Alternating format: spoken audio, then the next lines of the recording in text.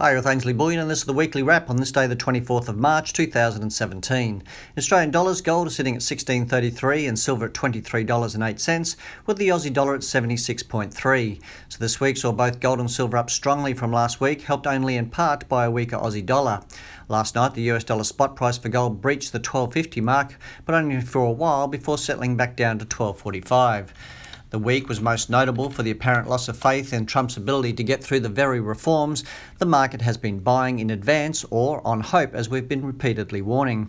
The US dollar has been the big loser along with US shares, whilst gold and silver and bonds were the winners of the risk-off sentiment and change. We wrote about it on Wednesday, so I won't go over it again. Last night, on the back of more delays in Trump's healthcare vote, the VIX closed at a 2017 high, and the Dow saw its longest streak in 7 months. Concerns mount over the new healthcare bill as the Congressional Budget Office condemned the bill, saying it was all the negatives and almost no positives against the flawed Obamacare it replaces. With very little press or fanfare, on Wednesday the temporary suspension of the debt ceiling ended, and the government now needs to live on accounting tricks and less cash than either Apple or Google has before it hits the wall. We write about it today. It was a quiet week for economic data, with housing the only print of note. That again saw warning signs flashing as, after starting so strongly this year, existing home sales fell hard in February, down 3.7% and well below the 2% expected. This was, however, off a sharp rise in median existing house prices in February, up 7.7% year on year. Likewise, the MBA mortgage application index fell 2.7% and purchases down 2.1% as well. Soon afterwards, Goldman cut their Q1 GDP estimate from 2% to 1.8%, citing those weaker home sales.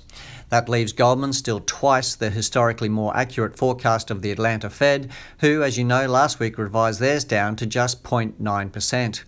China had markets worried as Tuesday saw their central bank inject hundreds of billions of yuan into the financial system after some smaller lenders failed to make their debt payments in the interbank market on Monday after a couple of surprise rate hikes after the Fed hike last week. Whilst that has put interbank rate pressure on all, we subsequently saw the liquidity premium for the notorious shadow banking system spike to almost 250 points. That is by far and away a new record, 2.5 times bigger than that of the Chinese banking liquidity crisis of 2013. We've written extensively of the sheer scale of China's debt problem and that these sorts of shocks have the world on notice. Over to Europe, and PM Theresa May confirmed she will trigger Brexit via Article 50 next Wednesday, the 29th of March. In a clear indication of what might be ahead for the UK, the Euro Commission chief, Juncker, boasted that no one else will want to leave the EU after they see how harshly Britain is punished as an example. Dispelling any hopes of friendly ensuing trade agreements, he went on, and I quote, "Half memberships and cherry picking aren't possible. In Europe, you eat what's on the table or you don't sit at the table." That prompted MP Peter Bone to observe it is like the dying words of the leader of an empire as it collapses. The EU has promised a 48-hour response, so this could all play out rather more quickly than many hoped. With such heated feelings, that may not be such a bad thing.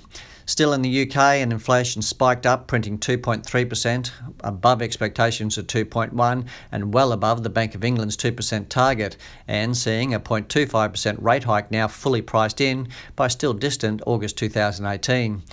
Just a week after the surprising but market-reassuring Dutch elections, all the candidates in the upcoming French elections met this week in the much-anticipated first debate.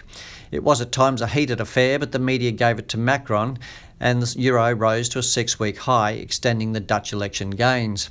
However, as Jim Rickards tweeted afterwards, the French media gave the debate to Macron, just like the US media gave all 3 debates to Hillary. That view was reinforced with the latest Opinionway poll seeing Le Pen hold her lead at 27%, Macron at 24%, and the embattled Fillon at a distant 18%. There are plenty of experts still saying that Le Pen can do it, so hold on to your hats, as we may soon see the collapsing empire Mr. Bone predicted. In gold news, we saw the Russian central bank add yet another 9.3 tonnes of gold in February, taking their gold reserves to 1,655 tonnes. Keep an eye out for your Sunday morning email to learn about the Chinese gold market that makes that look like chicken feed. We'll catch you next week, and remember, balance your wealth in an unbalanced world.